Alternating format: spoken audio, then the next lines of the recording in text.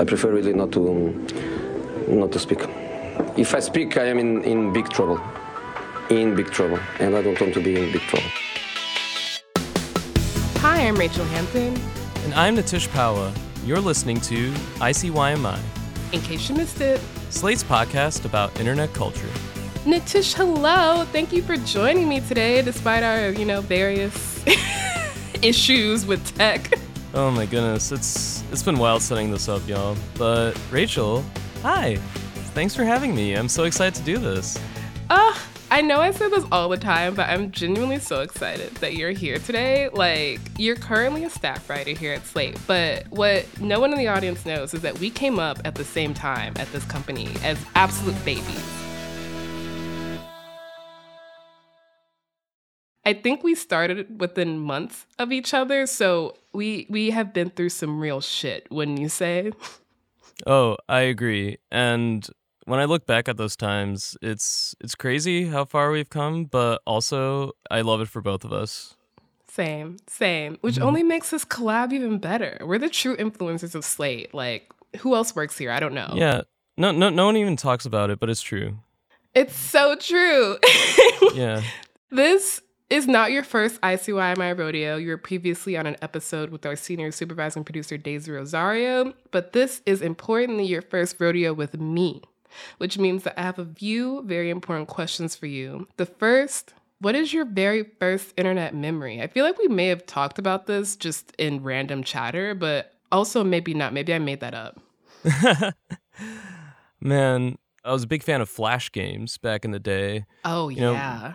Yeah, we were talking about kids' TV before this. I'd go to like those network websites, Nick Cartoon Network, whatnot. Yes. I just play those games after they, finally loaded. I really don't think kids today understand how blessed they are to not have to deal with those loading bars or with the dial tones. And those were already better than the previous internet generation had. That is very true. I mean, they don't understand how blessed they are, but they also don't know the joy of like the 625 sandwich stacker game on Disney Channel. Right. Yeah. When I heard Flash that they were removing it from Chrome and such, I was so sad. Same, even though it was like a giant security risk. Oh yeah, no, it was horrible, but very fond memories. But it was fun, and that's what matters. Exactly. Well, I could talk about Flash games forever, but unfortunately we do have actual work to do at this company that employs us. So my very last question for right now is, who the fuck is the menswear guy? I feel like I logged onto Twitter one day and was greeted with dozens of tweets like, Twitter really wants me to follow the menswear guy. And why is the menswear guy all over my timeline? And I have never been more convinced of the power of algorithms than at that moment, because I don't know who this man is. I would not recognize him if he was walking down the street towards me. Who is he? So his real name is Derek Guy, as in guy. As in a dude. Yeah, exactly. So he really is the menswear guy. Yeah, you could definitely say that. And I mean, there's not a ton that's really known about him. Like, he said up top he wasn't going to say any other personal details, which fair, I definitely respect, especially when you're a main character. But on Twitter, you may have noticed when you did finally see this man's account, his avatar is not of his face, but it's an illustration of Elliot Richardson, the Nixon administration official who resigned when Nixon wanted him to do something unlawful, which then, of course, led to eventually the Watergate investigation and Nixon's impeachment. I don't know if I would have recognized that man off the top of my head, but yes. Oh, yeah. No, I mean, I did not either. And okay. I just asked him in our interview, like, yeah, wait, who is that guy? And he was like, well, I'm ready to tell you. And yeah, and it's not even like he like loves Elliot Richardson's jurisprudence or anything like that. It was that in all the photos of him, especially when compared with other politicians of that era, he was just a really smartly dressed dude. But yeah, only thing we really know about this guy is he's been doing menswear commentary and blogging for decades now, honestly. And he has his own blog, Die Workwear, which he started in 2010, which gained him a little bit of fame among the menswear world. And he's also contributed to other publications, big newspapers, writing about fashion. But yeah, he comes from the blog era of fashion when talking about menswear and such was a little more democratized from like the old art magazines or fashion magazines. And so he's been in that space forever, even as it's kind of declined, obviously, as blogs declined, as social media has cannibalized many things. Now, as for his main character status, it's really interesting. He doesn't really know, and I've actually since spoken with a few other people who also found their accounts magnified by Twitter's algorithm randomly, especially in the moments after Elon Musk took over Twitter and changed a lot of things. And a lot of them said the same thing, like, yeah, we just get pushed out here. We tend to be a lot of fashion people for some reason. And we just noticed when people started replying to us whom we like didn't know who they were, even though we already kind of had our own inbuilt communities.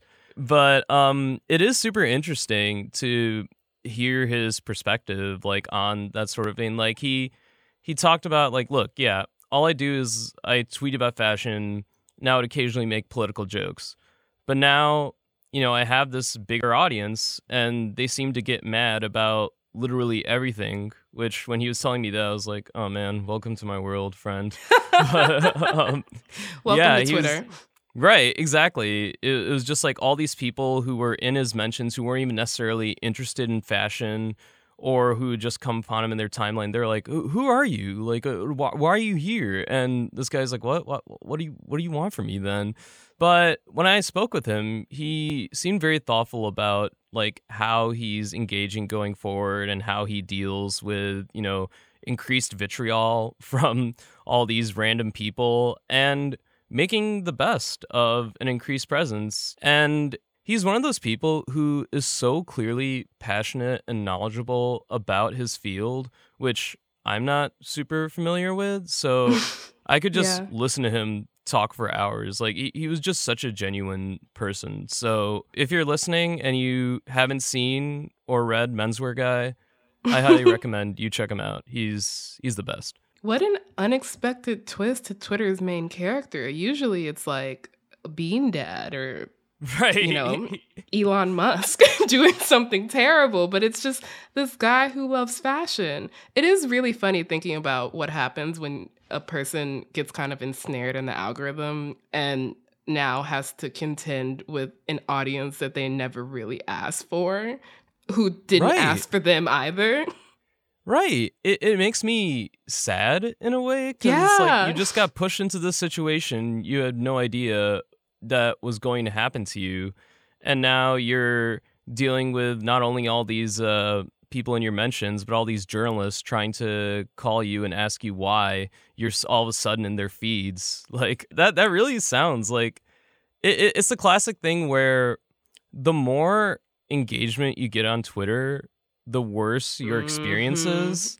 Like endless notifications and replies and people literally saying whatever, making stuff up about you. And you're just sitting there at your computer, at your phone, like, okay, I don't know what to do. I genuinely don't know what to do. I didn't ask for this. I just wanted to tweet about menswear. Right. And I am happy for him in one instance that, a lot of people have said since Elon took over Twitter, their feeds have gotten a lot worse. He says his feed has not been that bad, but he's also made a very conscious choice in what he decides to tweet about, again, with this bigger audience. So, again, he's avoiding like what he calls political tweets so that he doesn't get recommended like a bunch of right-wingers braying about censorship or engagement and whatnot. And he seems to be a very savvy dude. Wow. Honestly, shout out to you, Derek Guy. This is actually kind of the perfect segue into our next topic, which is a phrase that I say all the time, but it's because it's always true. Something I found myself saying a lot recently is that no two people's internet looks the same, especially as we are talking about social media platforms become more and more algorithmicized, which happens so that ads can be more effectively targeted towards people. And what this means is that even as I try to get outside of my own algorithms, I still miss a lot, which some might say is ironic given the name of the show. But luckily, I have very smart friends and colleagues like Nitish who can help me out explaining shit like the menswear guy and also chess. There is truly nothing I love more than hearing about a subculture that I did not know existed, because that's the best part of the internet. So, after a short break, Nitish will be explaining chess to me, specifically a scandal that rocked the online chess world. Oh boy.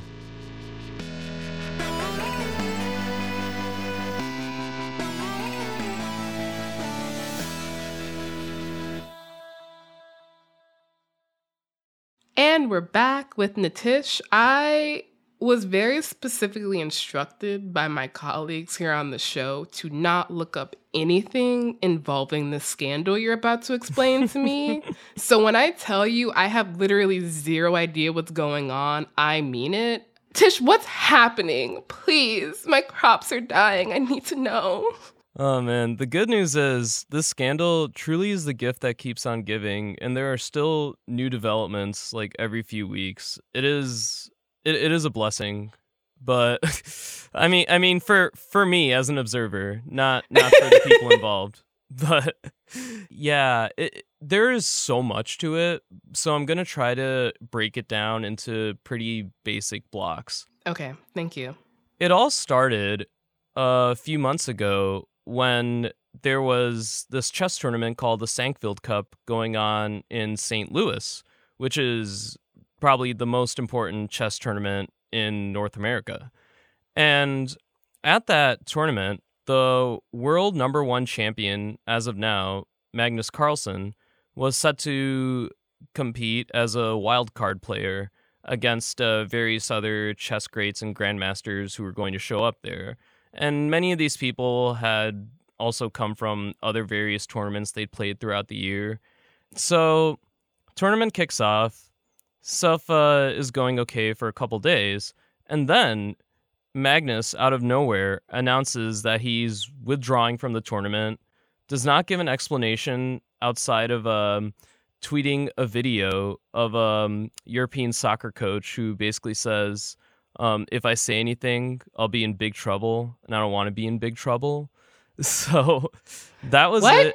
Yeah.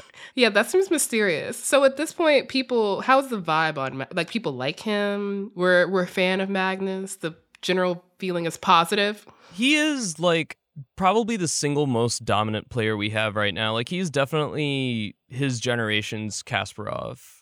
Like, that one transcendent player that everyone really knows. Like, he just has like this all-around global presence and recognizability that is not often there for a lot of chess players. So, and he's like a very mischievous guy, but and pretty cocky, but he definitely commands a lot of respect because, I mean, he is very good at his game. So his withdrawal from the tournament happened after he'd been actually beaten in one of his games by this guy named Hans Monkniemen, who's a 19-year-old grandmaster, way lower ranked in like the overall like chess global rankings than Magnus is, and just not the type of player either that most people would think of as being a contender against Magnus. Like, there are other big all-time top-ranked players who have beaten him. This guy was not really considered to be on that tier. So the fact that Niemann had beat Carlsen, and the fact that Carlsen had withdrawn as he did, just out of nowhere, sparked a lot of discussion. Like, what's going on here? And so then you hear from this other grandmaster, Hikaru Nakamura, who's very famous for his Twitch live streams of various games. And he did his own analysis of the game from afar and basically came to the conclusion that Neiman was cheating somehow. And without any explanation as to why, but he was just like, there's no way that he could have known how to, like, parry this exact move or pull off this exact stun he did to throw Magnus off. And Neiman was very defiant against such accusations. Obviously, he, spoke publicly and determined, like, look, to accuse me of cheating in this is ridiculous. This is an over-the-board classical chess game. He did admit, though, that when he was coming up through the Chess.com app's own player tournaments, he admitted in the Sankfield Cup that on 2 of those games, when he was, on the up and up, he had indeed cheated, but that there was still no basis to have accused him of having cheated here, especially in this tournament. Why would he admit to cheating in the past? Well, I'll get to that later. I have a theory as to why. But so, yeah, and the thing is, as I mentioned earlier, Magnus is such a singular player, such a respected player in the chess world that when all this started coming out, they ramped up security at the Sankfield Cup. Like, they started patting down people, including Neiman himself. Like, they very aggressively went after him before his next match. And it definitely became a talking point, even though no one really knew, like, what would have happened. They launched an investigation, which, as far as I know, has either become inconclusive or just still ongoing in certain aspects. Now, we go from here to what else but Chess.com, the world's #1 chess app, coming out with a statement about how Neiman had cheated way more often when coming up in Chess.com than he had admitted, and in fact had been previously banned from the app for his cheating. What? But again, they made sure to clarify that this only applied to digital online chess, and they had no clue about how he would have cheated on a physical over-the-board game. What? So, and then the conspiracy started to get really crazy because there have been cheating scandals in past chess tournaments, and people have tried all sorts of really weird shit to basically up their advantage. There was a tournament a few years ago where some Indian player had, like, strapped some cell phones to his legs under his pants so that he could get, like, vibrations from afar telling him, like, what direction he was going, he should be going, essentially. So, like, Morse code through his leg? Basically, yeah. So... Wait, sorry. Can I, we will continue, but I have one question just before we do. So I don't understand how to play chess. I just want to get that out of the way. I can't play chess. How does one cheat at chess? Like, what are the mechanics for cheating at chess? I'm glad you asked. So there are different means when it comes to physical play versus digital play. So in online play, the most commonly used cheating measure is what they call engines. So basically these computerized programs that allow you to run through all sorts of probabilities on a chessboard and states of play and figure out the exact best move to make. And it was this method that Neiman had often used when coming up through chess.com. Now, for physical play, obviously, it's a little trickier because it ostensibly is just you, another person, and your pieces at hand. But in the past, at various tournaments, people have accused other players of trying to basically get outside counsel or if there's a friend observing the tournament who's like running his own engine on a simulation of the current game, he could maybe pass on that advice to the player if they, say, take a bathroom break and decide to check their phone during that time. Or, yes, as I mentioned earlier, doing the little Morse code thing, which is a little too inefficient, I think, to really work well. But, I mean, people are creative. I'll give them that. You're like, I have thoughts on your cheating methods, but I'll digress. Yeah. And the reason I bring up the phone's Morse code thing is that this also now plays into the scandal. So Neiman did not have phones on him or anything like that, but someone online, just like a random Redditor, had made this joke on like the chess forums where he was accusing Magnus Carlsen of having used anal beads in the past, specifically electronic anal beads, to get those sorts of Morse code-esque signals through his ass. And so this Redditor suggested that in this case, the tables had been turned and Neiman was the one using the anal beads against Carlsen, and that's how he was able to beat him here. Now, this clearly was a joke that was not meant to spread outside r/chess, but of course, people took screenshots and copied and pasted it, and it spread, and you ended up getting who else but Elon Musk even promulgating this theory publicly. He later deleted all the tweets that he had related to this, but another classic example of Elon Musk buying into some conspiracy over something he knows clearly very little about. Unfortunately, he's obviously a very influential man, and so a lot of people picked up on that theory, and Neiman himself was forced to address it to the point where he told everybody that he would play naked in order to prove that he was not using electronic sex toys to cheat. Tish. So Tish. we've gotten to this point where everyone's kind of lost the plot, you know. I just want to, I need to communicate to the audience the different stages of grief I just went through.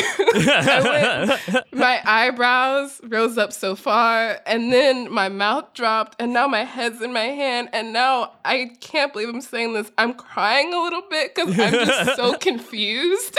Like, I'm so overwhelmed. Yeah, that was definitely the zaniest theory that was out there, and for one, I don't believe it's true. I actually don't believe either that Neiman cheated in this particular game.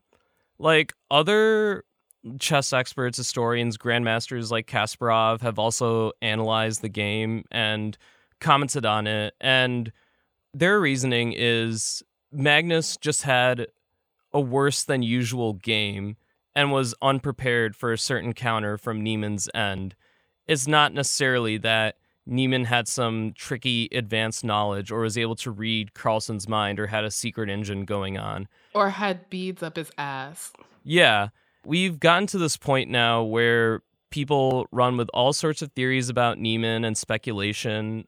Neiman ended up suing both Carlsen and Nakamura, the grandmaster I mentioned earlier, for defamation over this whole ordeal.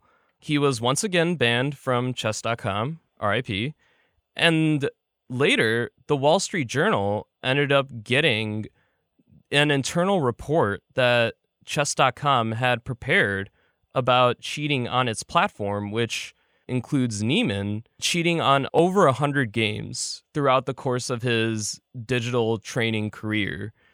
And so the whole thing is basically Neiman's not a good or legit guy, but he probably didn't cheat here. But because there is that reputation, especially known among other chess stalwarts, everyone jumped to that conclusion, especially when it came to Magnus, because again, singular titanic figure in this field, no one thought that he would just walk off from a game for no good reason. But maybe he did. I tried getting back in touch with him after it. It didn't work out. But I think it's probably legally wise to stay silent now, of course. So that's where we're at with the whole situation as it stands.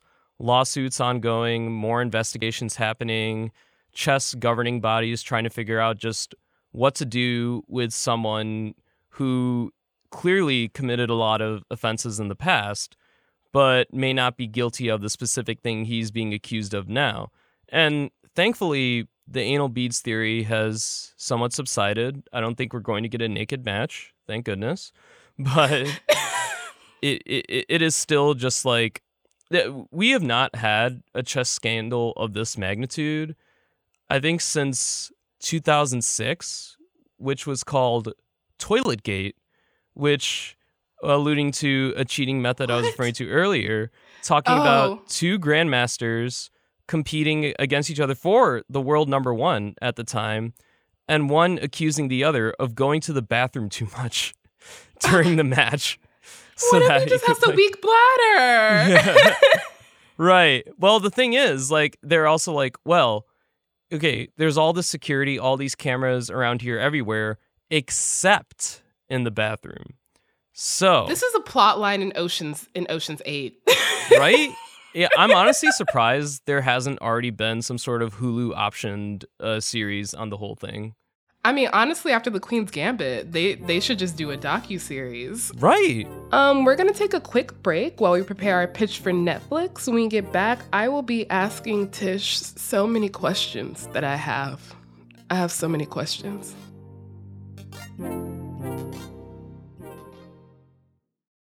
Hi y'all, hope you're enjoying today's show. If this is your first time listening to ICYMI, then welcome. We are thrilled to have you here. We swear we don't normally talk this much about anal beads. In case you missed it, our show comes out twice a week on Wednesdays and Saturdays, so make sure you never miss an episode like this past Wednesdays where we had Slate's Care and Feeding columnist Jamila Lemieux on to talk about how the internet has changed parenting. You don't want to miss it. And we're back. So, I have questions.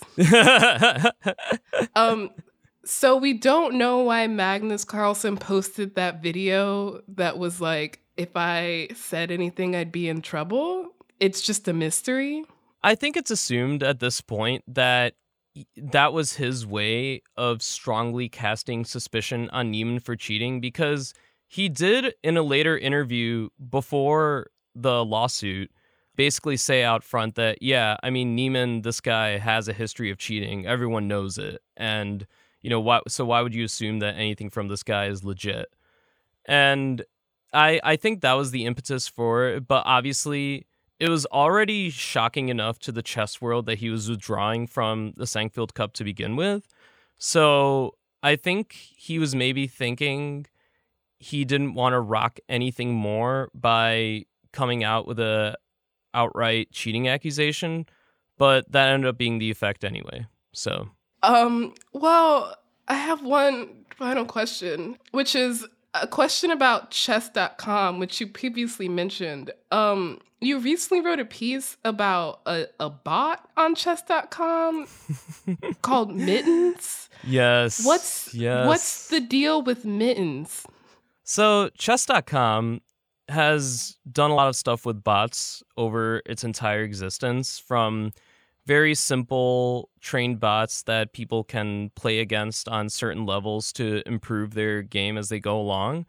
And in recent years, as use of the platform has exploded, thanks to things like the lockdown, the popularity of the Queen's Gambit, and obviously big scandals like this one, they've started doing a lot more custom bots on their site that players can try their best against. So one of the first really big examples of this was they made some bots based on Beth Harmon from Queen's Gambit that were based on different age levels from her throughout the show, like from her beginning times when she's good but like still needs to learn a lot, versus later on when she's like the greatest chess player ever, basically. So you could play different iterations of Harmon and basically see, like, would you beat Beth at this age or this age or this age, which is pretty cool. And it got a lot of press and was very popular. So they started doing more bots like that. They had a bot for Megan from the movie Megan, or M3gan, if you will. I will. And they, after the Megan bot, they came out with the series of 5 different cat bots. And they were all of varying skill levels as well. And they all had different names. The most, like, seemingly high-ranked and skilled one was named, like, wait for it, Kasparov. So it's Kasparov, but made feline, which I think was very clever. I have gone so long without hearing a pun on this show in Madison's absence. And here you go, doing this to me. All right, keep going. So now you have Mittens, who is not given a formal skill ranking like the other catbots are. Well, they are given a skill ranking. It's just 1, which is literally nothing, basically, but I digress. And Mittens is, looks like a very, like, preening cat in a way, like big cute eyes. You don't think this will be a crazy cat, but it turns out this cat is going to fuck you up. Like, all these grandmasters, like Nakamura and others, were playing Mittens and live streaming their matches and showing how they were just getting clobbered by this thing. And it was driving them all, like, out of their minds. And there kept being more, like, videos of grandmasters playing the Mittens bot or, like, setting other bots against the Mittens bot. And again, just having the Mittens bot crush them all. And through that word of mouth, other people tried their hands at it, and they were like, oh my God, this thing is so good and so fast and so ruthless. Like, there's some bots that are programmed to kind of go easy on you if you make a mistake or an oversight or such. Yeah, definitely not the case for Mittens. That Mittens is just going to come right at you. So, yeah. Has no mercy. Right, exactly. So that sort of just, like, huge blow up like gained Mittens a large level of internet notoriety. So yeah, I spoke with the head of the bot writing team at chess.com, basically, and they're always just looking for fun little creative things they can do to draw in players or, like, make things a little bit more challenging or just, like, have fun, like all these things are not meant to be super serious, right? It's also like, look, we want everybody to be able to play, and if they feel comfortable playing against a catbot, that's easier, or, like, a catbot that will absolutely tear them apart, like, we'll give them those options. And it's also, I think, astonishing just because, yeah, computers have been beating humans at chess for a while now. Obviously, the Deep Blue Kasparov match from the 90s is the most famous example of this.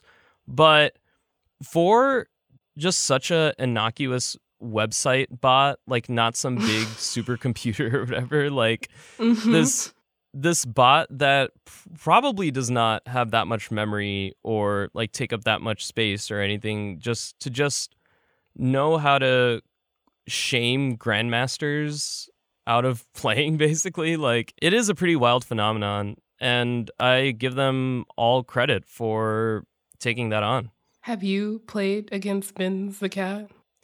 Yes, I have a few times, and it didn't go well. I beat all the other cats, even Kasparov, but not Mittens. Mittens is a very, very tough one. I personally, as a non-chess player, just love the idea of some cat bot out there wrecking everybody's shit and taunting them at the same time. It really gives me a lot of joy. So I appreciate you telling me about this and ending this conversation on this note, because the beginning of this, again, made me cry.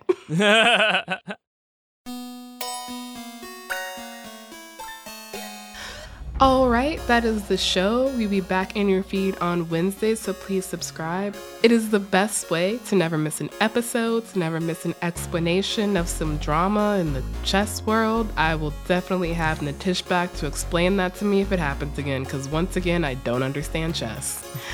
Please leave a rating and review in Apple or Spotify and tell your friends about us. Tell your chess grandmasters about us, unless they're cheating.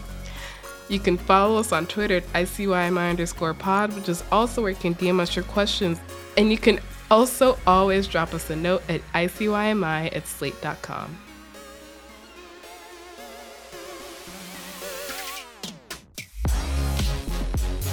ICYMI is produced by Daniel Schrader and Rachel Hampton, with special thanks to Sierra Spragley Ricks. Daisy Rosario is our senior supervising producer, and Alicia Montgomery is Slate's vice president of audio.